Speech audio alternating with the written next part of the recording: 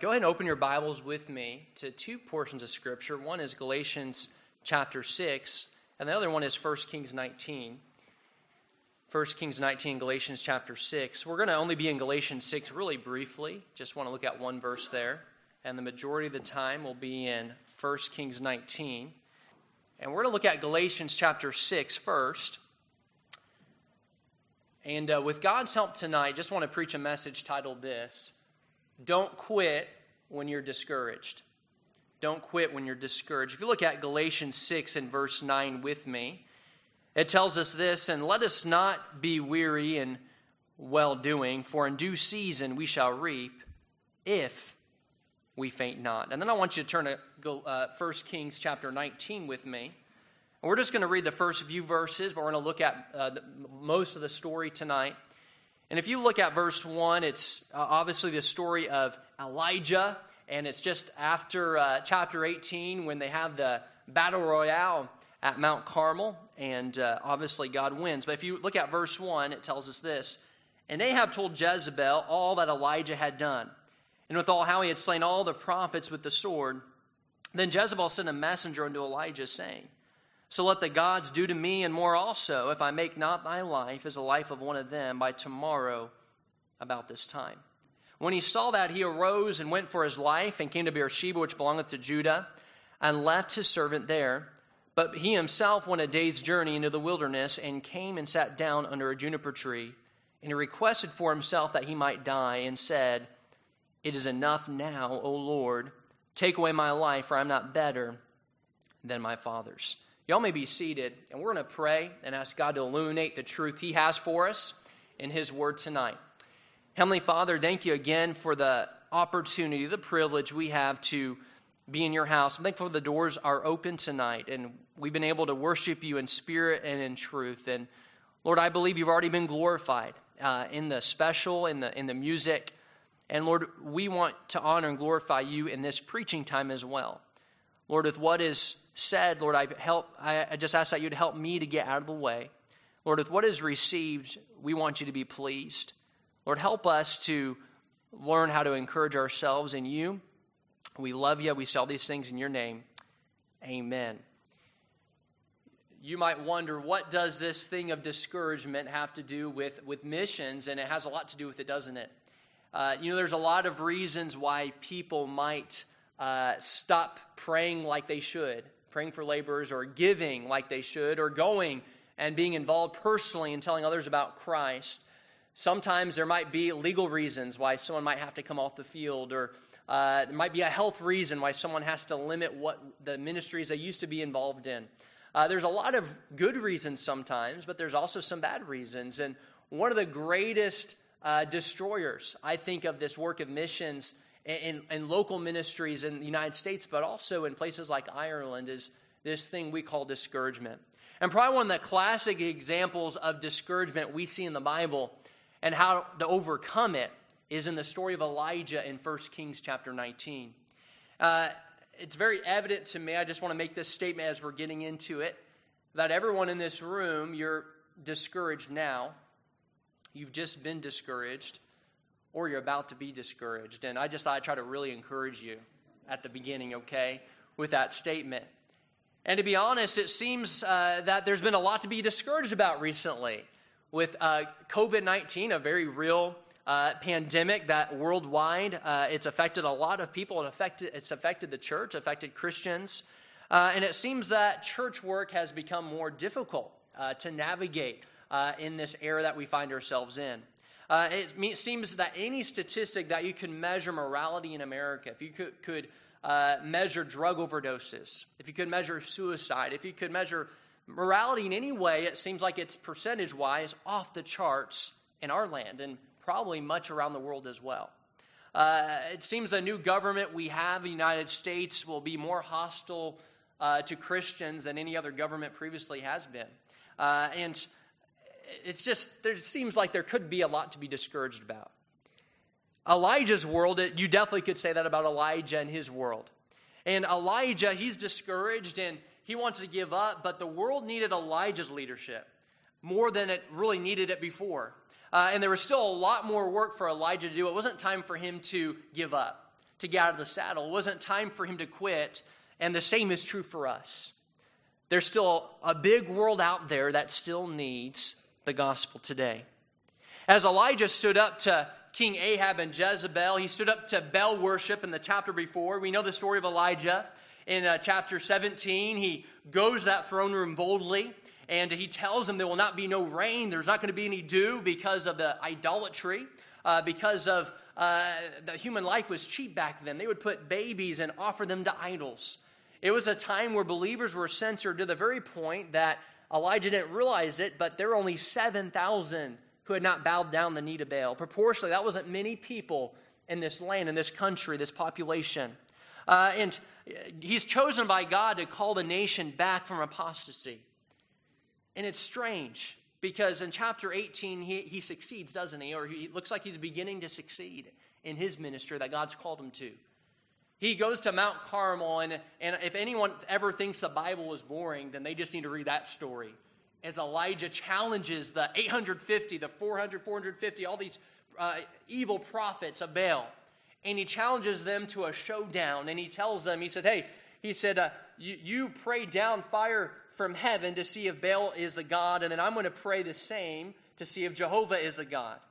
And he makes fun of them as they had all the gimmicks. They had the numbers. They outnumbered Elijah. They outnumbered the people of God. They had the majority. They did all the flashy things to get people's attention. They had all these great things to draw up a crowd. But they did not have the power of God. And no matter how much they screamed out or how much they jumped up and down, they could not get fire down from heaven. And Elijah begins to smack talk them. And he says, well, maybe Baal's sleeping. Maybe he's talking to someone else. Maybe he's on vacation somewhere in a different country. And nothing happens. But then it's Elijah's turn. And just to prove that, hey, there's no gimmicks. There's no tricks up his sleeve. He's not working up something. This is going to come from God. He drenches that altar with water. He builds a trench, and he fills that trench with water, and then he prays a simple prayer to a powerful God. And fire comes, licks up that water, consumes that altar. And the people realize Jehovah, he is the God. And they take those prophets, those 850 false prophets, and the water runs red that day in Israel.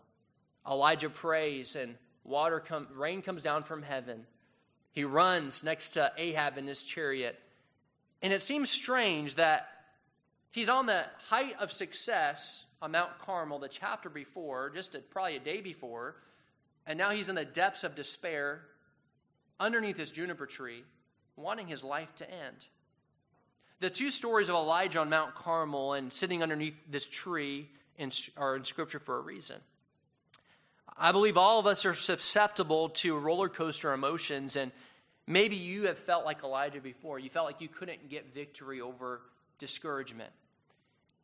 Israel turns back to God, and they slaughter these prophets of Baal, but yet Elijah gets to the point in verse 4 to where he said, it is enough.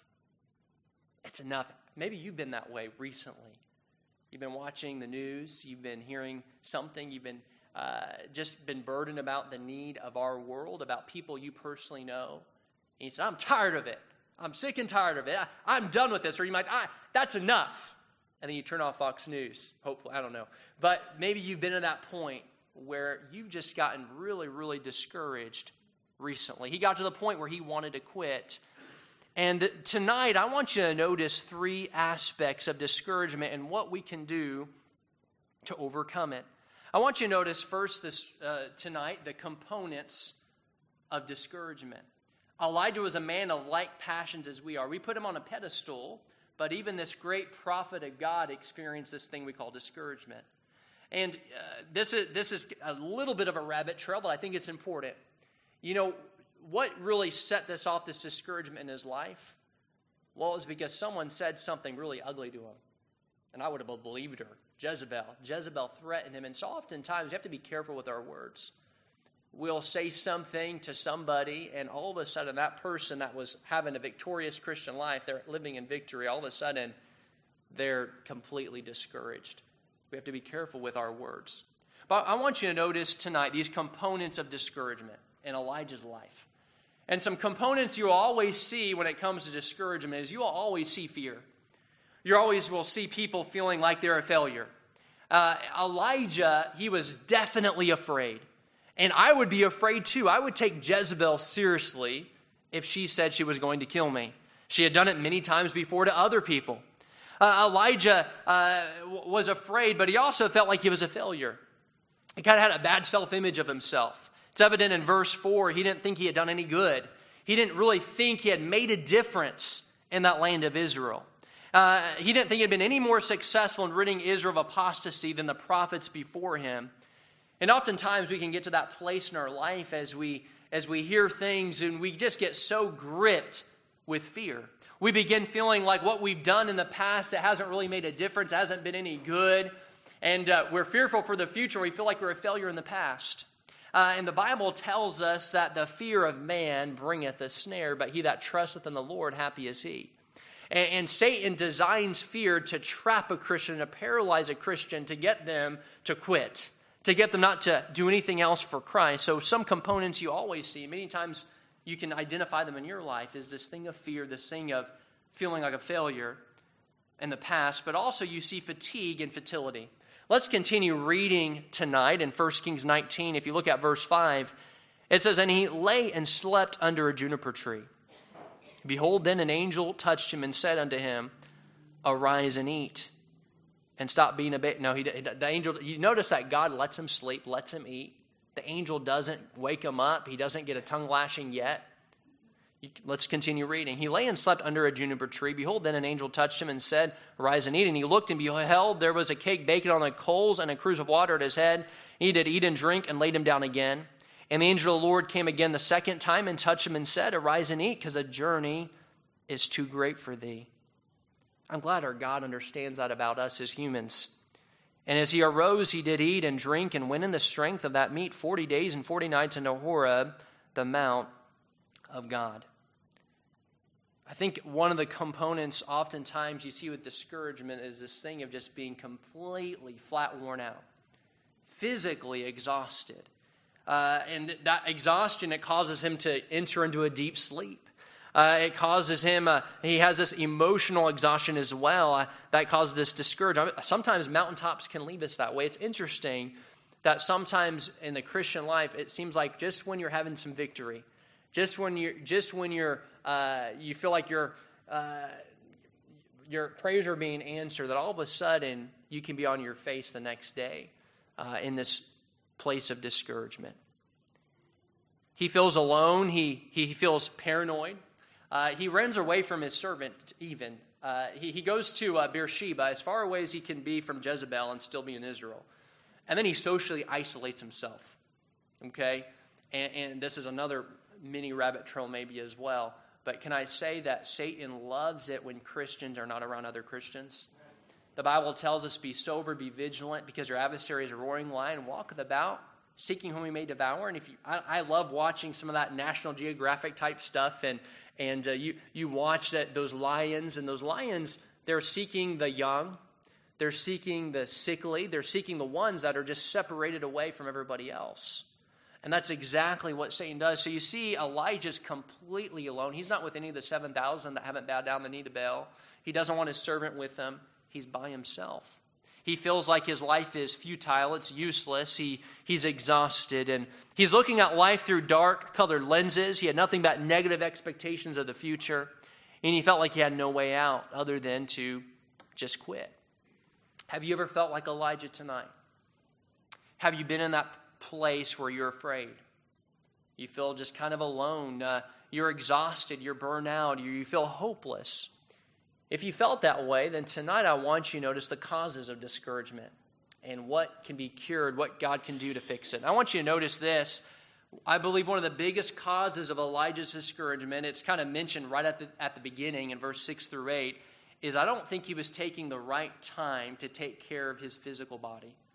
He was not being balanced in his life. He wasn't taking time off to get physically and emotionally rejuvenated.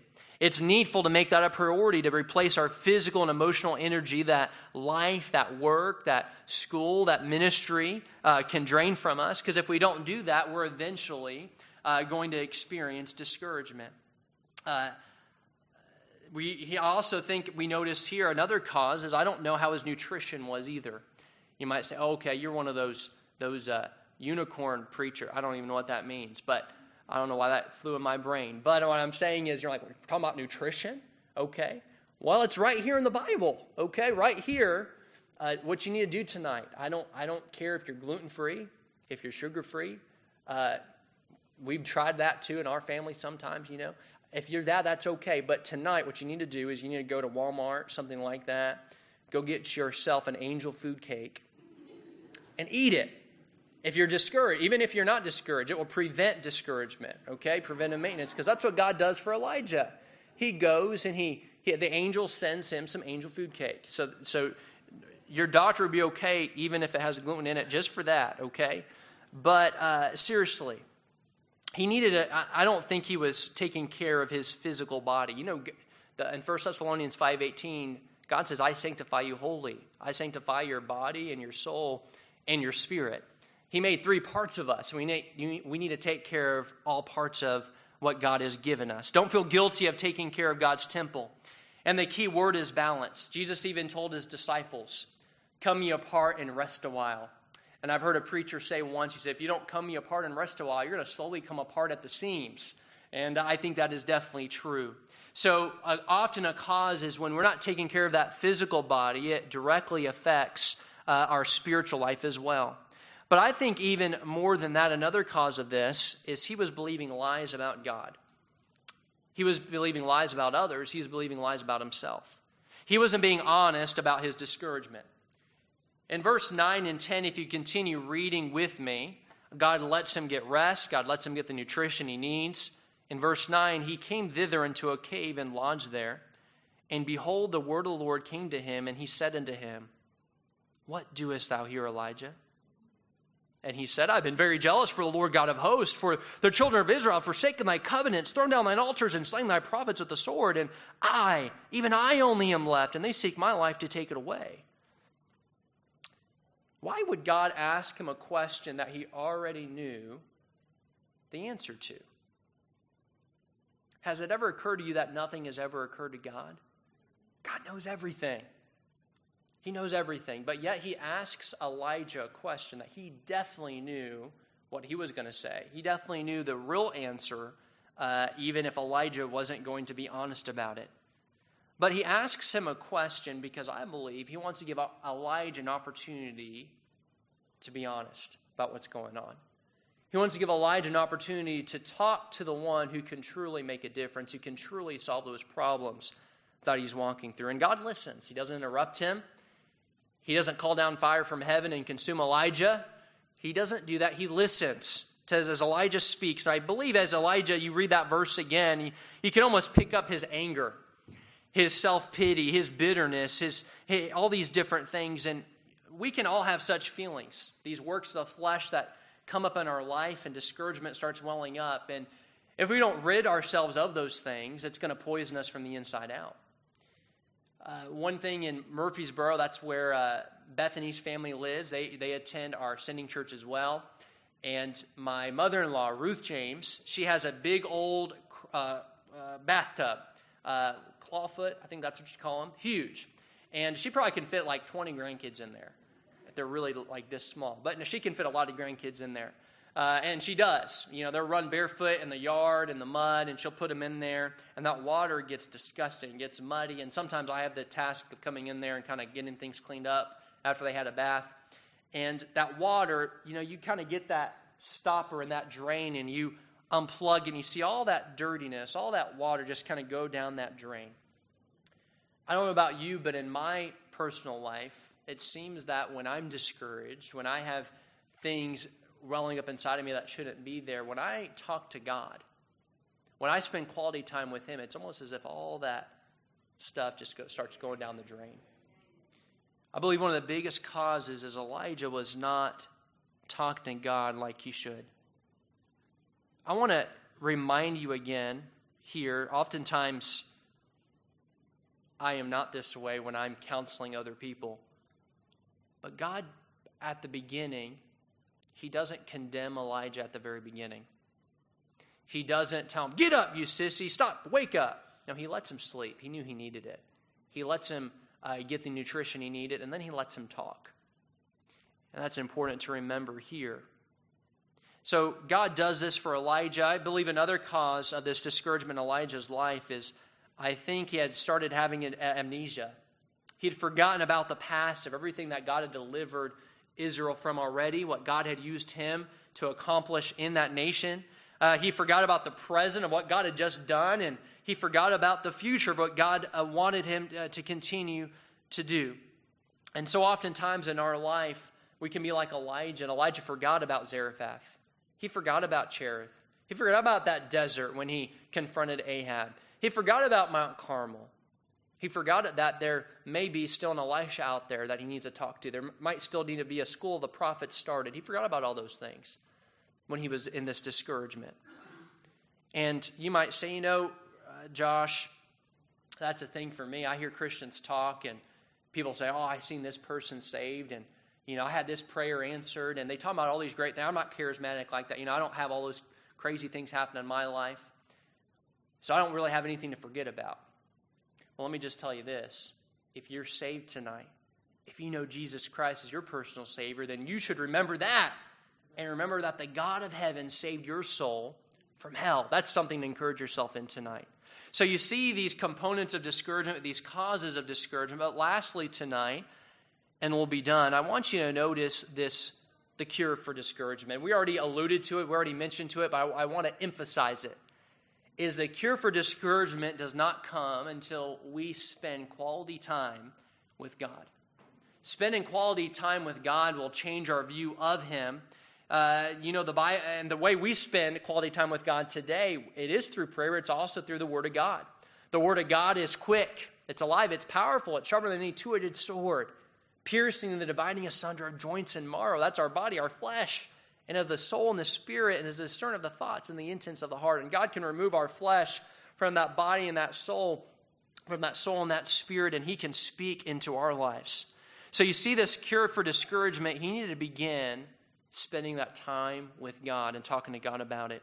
He had a wrong perspective of God. I think that's evident in verse 10, and also in verse 14, he pretty much repeats the same verse because God doesn't get through to him because he kind of has a hard skull like many of us do. And he accused God of infidelity practically.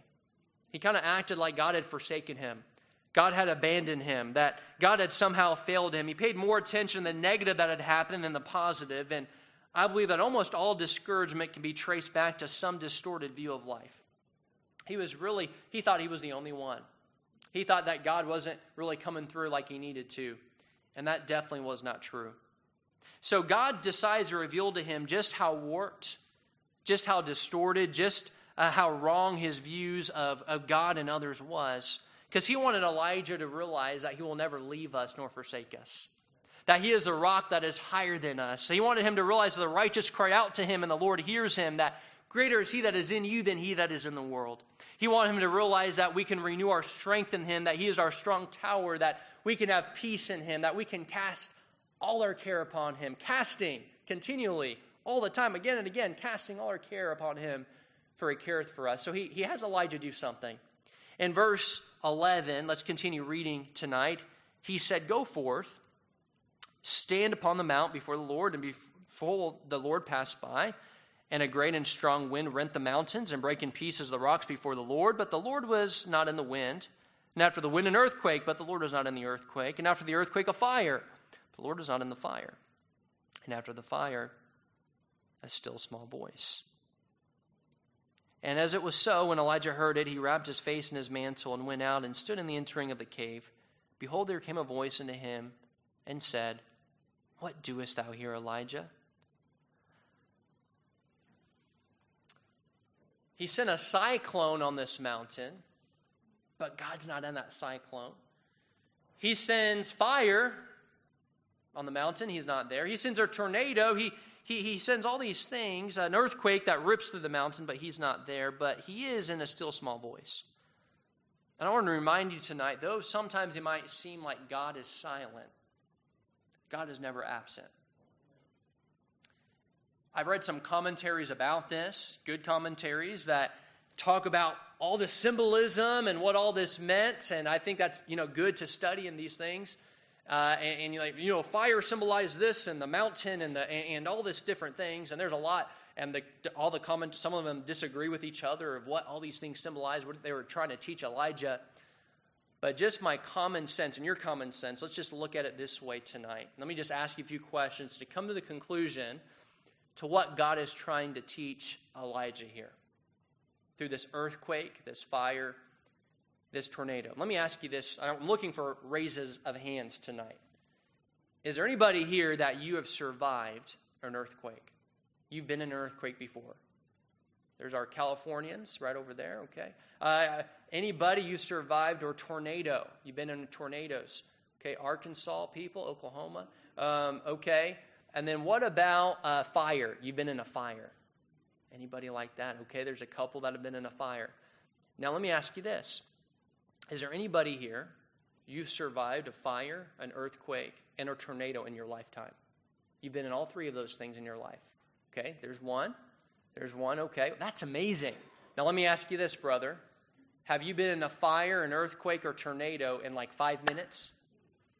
I don't think that's ever happened to anybody, right? And if that has happened to you, then I want to meet you after the service. We're going to contact Hollywood. I'll help you write the book. We'll write the book together, and we'll be really successful with that, okay? You have a really famous story, survival, okay? Elijah, he's in these 3 natural disasters that some of us never even encounter. And probably less than 5 to 10 minutes, these things touch down on this mountain. And he's still alive. He hasn't died yet. He's afraid to die, isn't he? He's afraid Jezebel's going to kill him. What do you think God is trying to tell Elijah? Elijah, I'm not going to let you die. Elijah, it's not time for you to quit. Elijah, there's still more work for you to do. Elijah, I'm with you. I'm for you. I care for you. I'm going to protect you from Jezebel. He shows them this. He was showing them that he could protect them, I believe, and we need to remember that God wants the best for us as well. His thoughts are good for us, not of evil, to give us an expected end. But also, this might be a little bit of Joshology, and I know pastors kind of, oh no, when you hear something like that. But one other thing I think I see here, may not be able to emphatically say it as much, but it's amazing to me that God is not in all these huge, big things on the mountain, but he is in the small voice.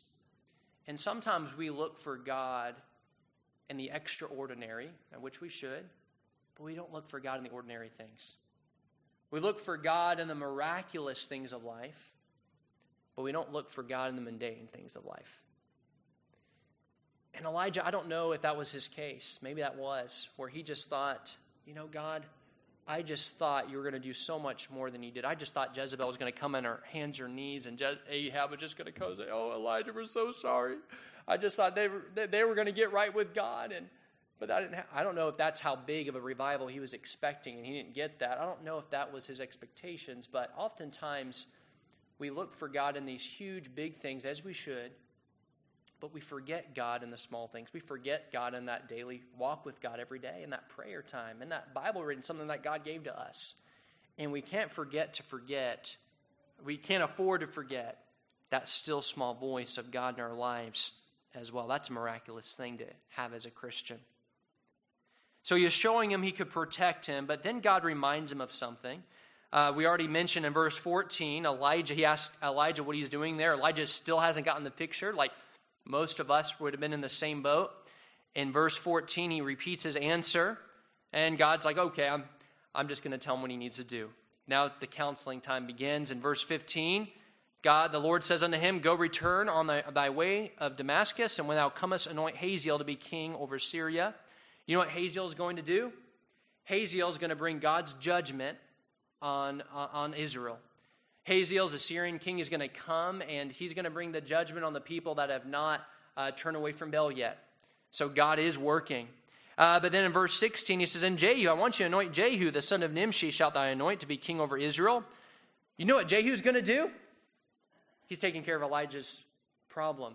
Jehu's going to be the guy that gets Jezebel and shoves her out that tower. He tells him to throw her down, and those dogs are going to eat her up. So God's taking care of the problems. He just needed Elijah to listen, to trust him, not to quit. Verse 17, he talks about some more things we read about later. And then verse 18, God just throws something in there. Hey, let me correct a lie. You've repeated twice to me now. He says, yet I have left me 7,000 Israel, all the knees which have not bowed unto Baal, and every mouth which hath not kissed him. And so, if we're going to have the cure for discouragement, most important, we need to spend quality time with God. That's an imperative. We must do that. And God's going to begin to change our perspective on what's going on in our lives and the lives of others, and of Him. But also, we need to remember that there's other Christians, and we're going to see that if we spend time with God. There's other Christians that are still serving God, other Christians in the past that have been slain, that have died for the faith. And I just want to remind you tonight that if we're going to have a cure for discouragement, we need to remember there's other Christians out there. Remember, we're not the only ones. Other Christians now, they're Christians in the past. Do you realize that this story, most of our Bible was written underneath ungodly leadership, when they didn't have really any kind of political Messiah? Most of our Bible was written during times like that. Most of our Bible was written when religious liberty was not an option. In fact, the New Testament, many people would say that was a pre-Christian world. However, people say today that we live in a post-Christian world. And that's true. But yet, in a pre-Christian world, God was able to use a few people to turn the world upside down with the gospel of Jesus Christ. I believe God can still do the same thing in our generation as well. And what you see, I want to remind you that there's been Christians all around our world that they have been looking for His coming. I've heard a lot today about the end times, that we live in the last days. I've heard that since I was a boy, and I believe that with my heart. I believe in the imminent return of Jesus Christ. But so did every Christian and generation before us. In fact, in the New Testament, in 1 Thessalonians and 2 Thessalonians and 1 Peter and 2 Peter, things got so bad that they almost began not to believe that there was going to be a rapture. They thought they were in the tribulation. And Paul said, you're not appointed unto wrath. The Lord Himself shall descend from heaven with a shout and with the voice of the archangel. And the dead in Christ shall rise first, and we which are alive and remain shall be caught up together with them in the clouds, and so shall we ever be with the Lord in the air. The reason why I mention that to you tonight is just to say this. We remember that in the past that Christians lived in really dark and difficult times. But yet, they decided, we're going to use this as a motivation to tell as many people about Christ before He comes back. And we need to remember that tonight.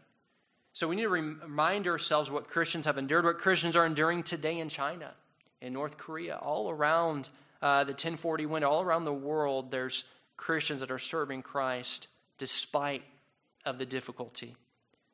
But the cure for discouragement, we need to invest our life in somebody else and make an eternal difference in their life. Sometimes the best way to encourage yourself is to try to encourage somebody else.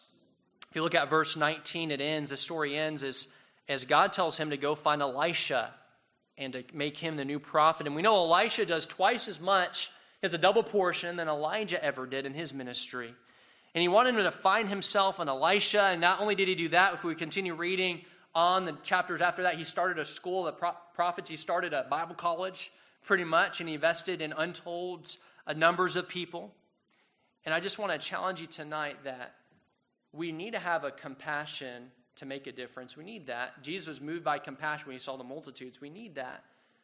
But every time you see in Jesus' ministry, and you see ministry happen in the Bible, it didn't just stop with being burdened for a big group of people. It got really, really personal really quick. And Jesus started interacting with individuals. You see that happens in Elijah's life. God says, Elijah, go to Elisha. And in your life, I'm sure there's people in Harrison, Tennessee, and people would say, we're in the belt buckle of the Bible Belt. I lived in Murfreesboro for 4 years. But on that bus route, I had kids on that bus who were 13 years old, who never heard of Jesus other than as a curse word, couldn't tell you the first thing about Jesus. I had people in our addictions program, if you asked them how to be saved, they'd say, well, my daddy was a deacon at that Baptist church over there. I was baptized at this little creek down there. And that's all they could tell you. They couldn't tell you the simple truth of the gospel. And I just want to challenge you tonight simply to find yourself an Elisha. Don't just be burdened for Harrison. Be burdened for one person that you work with. Don't just be burdened for, we need to start, we can start, me and Bethany, with a burden for Ireland, but when we get there, we need a purpose to go after individuals and go after people. So he goes after Elisha. He invests himself in him. He makes a great eternal difference for God. Don't over-isolate. Don't get wrapped up about yourself. Work for God. By choosing to take care of himself and change his perspective on God and of others and help Elisha, Elijah was cured from discouragement. And I want to challenge you to make the same decision tonight. May our dark days keep us tender enough to keep us focused on him. The cure will not come for that discouragement until we spend that quality time with God. As you pray with me tonight, I'm going to ask your pastor to come and lead us however God would lead him and would see fit. But I just want to challenge you tonight. If you're here and you say, Brother Josh, if you just bow your heads with me as we talk to God here in a minute, I just want to challenge you. Maybe you're here and you say, Brother Josh, I've been kind of giving up. I've been kind of quitting on things. When I look at the state of our world, I'm very discouraged. I've had some things personally said to me, personally done to me, and it's left me in a very dark place. I felt like a failure. I've been afraid and all these things. Well, I want to challenge you with this. Have you been having a good walk with God? Have you been spending quality time with him? Let me challenge you with this as well. Are you over-isolating yourself? Are you separating yourself from the brethren? Are you investing your life in other people to make an eternal difference in their life? Are you living a balanced Christian life physically and spiritually? I want to challenge you tonight. Maybe you're here and you said, Brother Josh, I've kind of quit on some things. I'm thinking about quitting. I've been discouraged about some things. And I need to just re-up with the Lord tonight. I need to tell him that I've not been thinking straight about him, about others, about myself. God wants to meet with us tonight. I'm going to ask your pastor to continue and lead in however God leads him.